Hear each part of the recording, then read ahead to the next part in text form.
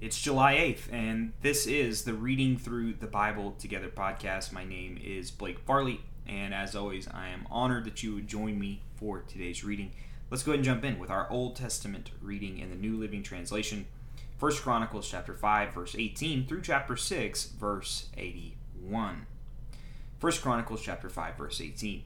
There were 44,760 capable warriors in the armies of Reuben, Gad, and the half-tribe of Manasseh. They were all skilled in combat and armed with shields, swords, and bows. They waged war against the Hagarites, the Jebusites, the Naphishites, and the Nobites. They cried out to God during the battle, and he answered their prayer because they trusted in him. So the Hagarites and all their allies were defeated. The plunder taken from the Hagarites included 50,000 camels, 250,000 sheep and goats, 2,000 donkeys, and 100,000 captives. Many of the Hagarites were killed in battle because God was fighting against them. The people of Reuben, Gad, and Manasseh lived in their land until they were taken into exile. The half-tribe of Manasseh was very large and spread through the land of Bashan to Baal, Hermon, Sinir, and Mount Hermon. These were the leaders of their clans: Ephner, Ishai, Eli, Ezrael, Jeremiah, Hodaviah, and Jediel. These men had a great reputation as mighty warriors and leaders of their clans. But these tribes were unfaithful to God of their ancestors. They worshipped the gods of the nations that God had destroyed. So the God of Israel caused King Puyul of Assyria, also known as Tiglath-Pileser, to invade the land and take away the people of Reuben, Gad, and the half-tribe of Manasseh as captives.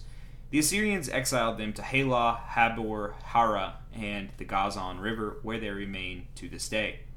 That concludes chapter 5. Moving on to chapter 6, verse 1. The sons of Levi were Gershon, Kohath, and Merari. The descendants of Kohath included Armiah, Azariah, Hebron, and Uziel. The children of Amram were Aaron, Moses, and Miriam. The sons of Aaron were Nadab, Abihu, Eleazar, and Ithamar. Eleazar was the father of Phinehas. Phinehas was the father of Ashabai. Ashabai was the father of Buki. Buki was the father of Uzziah. Uzziah was the father of Zeriah. Zeriah was the father of Meraioth. Meraioth was the father of Aramiah. Aramiah was the father of Ebeth. Ebeth was the father of Zadok. Zadok was the father of Amaziah. Amaziah was the father of Azariah. Azariah was the father of Johanan. Johanan was the father of Azariah, the highest priest at the temple, built by Solomon in Jerusalem. Azariah was the father of Amariah. Amariah was the father of Ahitub. Ahitub was the father of Zadok. Zadok was the father of Shalem. Shalem was the father of Hilkiah. Hilkiah was the father of Azariah. Azariah was the father of Sehariah. Sehariah was the father of Jehozadak, who went into exile when the Lord sent the people of Judah and Jerusalem into captivity under Nebuchadnezzar. The sons of Levi were Gershon, Kohath, and Miriam. The descendants of Gershon included Libai and Shimei. The descendants of Kohath included Armine, Izariah, Hebron, and Uziel. The descendants of Merari included Mahaliah and Mushi. The following were the Levite clans, listed according to their ancestral descent. The descendants of Geshron included Libni, Jaeth, Zibna, Jodah, Idio, Zeriah, and Jethariah. The descendants of Kohath included Amadabiah, Kariah, Assyria, Elkanah, Abishai, Asir, Tahath, Uriel, Uzziah, and Shael. The descendants of Elkanah included Amasai, Haoth, Eliakai, Zophi, Nathan, Eliahaba, Jeroham, Elkanah, and Samuel. The sons of Samuel were Joel the older and Abijah the second. The descendants of Meriah included Mali, Libni, Shimni, Uzziah, Shimni, Haggai, and Asaiah. David assigned the following men to lead the music at the house of the Lord after the ark was placed there. They ministered with music at the tabernacle until Solomon built the temple of the Lord in Jerusalem. They carried out their work, following all the regulations handed down to them. These are the men who served along with their sons. Himnan, the musician, was from the clan of Kohath. His genealogy was traced back through Joel, Samuel, Eliakim, Jerahomah, Elihel, Toa, Zoph, Elkanah, Mahath, Amasai, Elikai, Joel, Azariah, Zephaniah, Tahath, Assyria, Abishai, Kariah, Izziar, Kohath, Levi, and Israel. Heman's first descendant was Asaph from the clan of Geshan. Asaph's genealogy was traced back through Berechiah, Shimei, Michael, Bahashiah, Machaliah, Ethani, Zeriah, Adiah, Ethan, Zemiah, Shemaiah, Goth, Gershon, and Levi. Heman's second assistant was Ethan from the clan of Meriah. Ethan's genealogy was traced back through Kishi, Abdi, Malach, Habishai, Amaziah, Halakai, Amaziah, Bani, Shimei, Mali, Mushi, Meriah, and Levi. Their fellow Levites were appointed to various other tasks in the tabernacle, the house of God. Only Aaron and his descendants served as priests. They presented the offerings on the altar of burnt offerings and the altar of incense, and they performed all the other duties related to the Most High holy place. They made atonement for Israel by doing everything that Moses, the servant of God, had commanded them. The descendants of Aaron were Eleazar, Phinehas, Abishai, Buki, Uzziah, Zeriah, Meraioth, Amariah, Ahitub, Zadok, and Amaziah.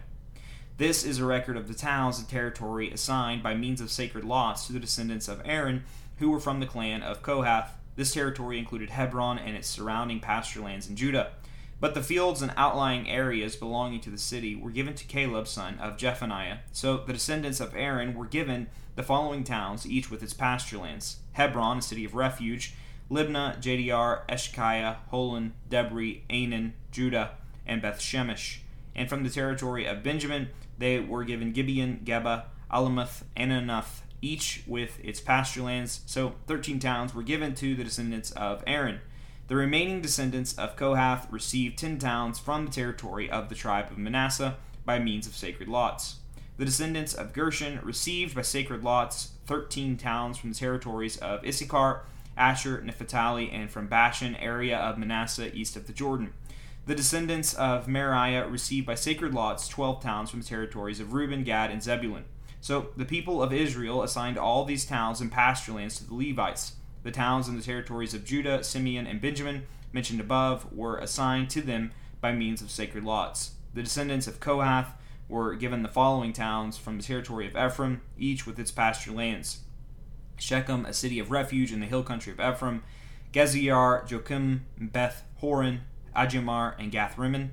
The remaining descendants of Kohath were assigned to the towns of Abner and Bileam from the territory of the half-tribe of Manasseh, each with its pasture lands. The descendants of Gershon received the towns of Golan and Bashan, and Asheroth from the territory of the tribe of Manasseh, each with its pasture lands. From the territory of Issachar, they were given Kadesh, Dabeth, Ramoth, and Enim, each with its pasture lands. From the territory of Asher, they received Mashulon, Abdabam, Hakok, and Rebon, each with its pasture lands.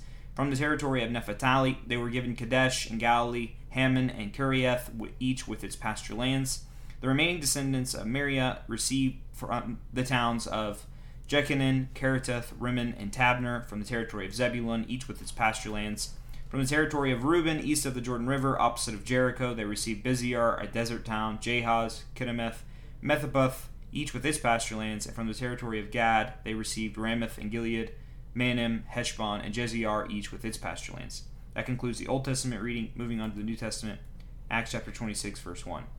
Then Agrippa said to Paul, "You may speak in your defense." So Paul, gesturing with his hand, started his defense. "I am fortunate, King Agrippa, that you are the one hearing my defense today against all these accusations made by the Jewish leaders. For I know you are an expert on all Jewish customs and controversies. Now please listen to me patiently. As the Jewish leaders are well aware, I was given a thorough Jewish training from my earliest childhood among my own people and in Jerusalem. If they would admit it, they would know that I have been a member of the Pharisees, the strictest sect of our religion. Now, I am on trial because of my hope in the fulfillment of God's promise made to our ancestors. In fact, that is why the 12 tribes of Israel zealously worship God night and day, and they share in the same hope I have. Yet, Your Majesty, they accuse me for having this hope. Why doesn't it seem incredible to any of you that God can raise the dead?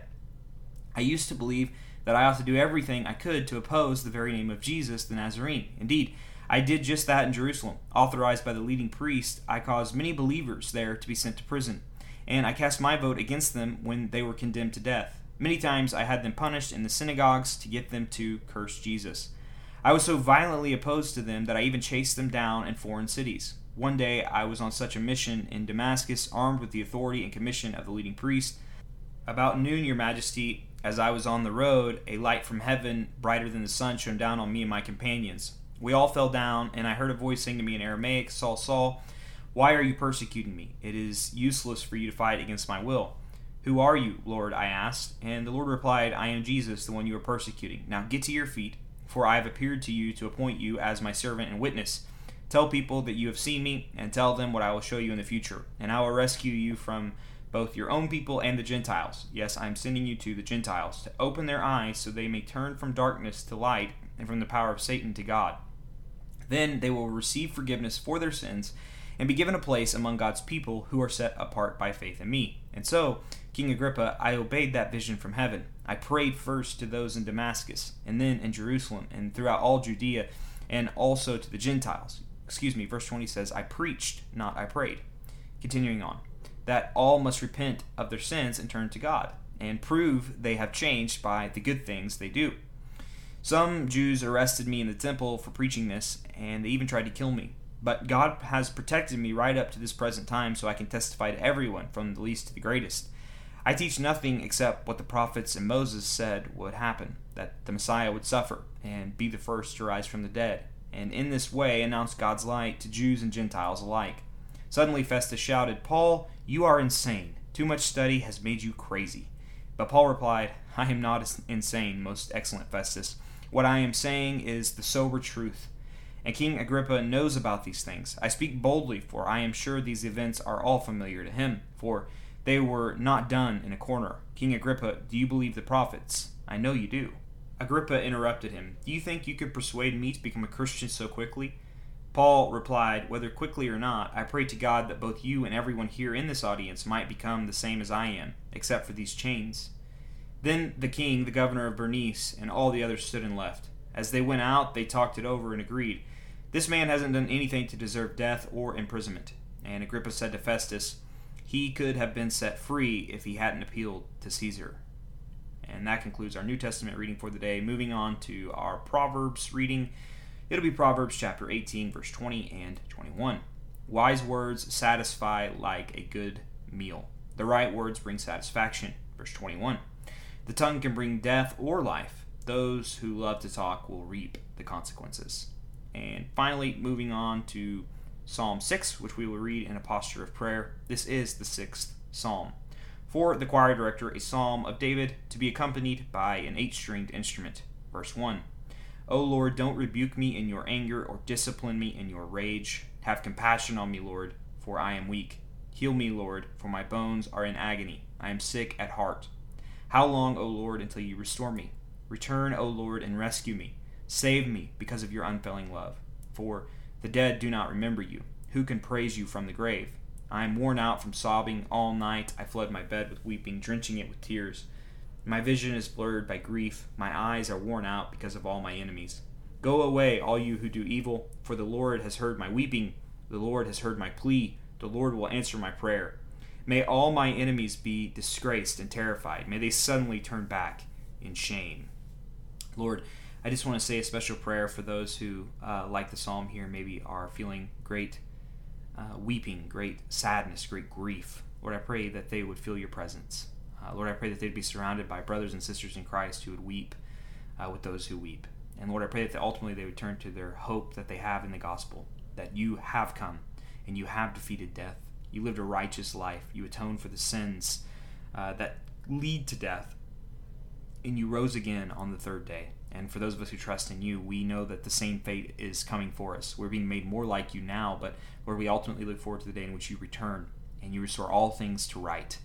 And there is no more death. There is no more sickness. There is no more sadness because there is no more sin. Lord, just pray that you would give people who are struggling right now that hope and that gospel message. And it is in your name I pray. Amen. Well, thank you for joining me for today's reading. Hope to see you back here tomorrow as we continue reading through the Bible together.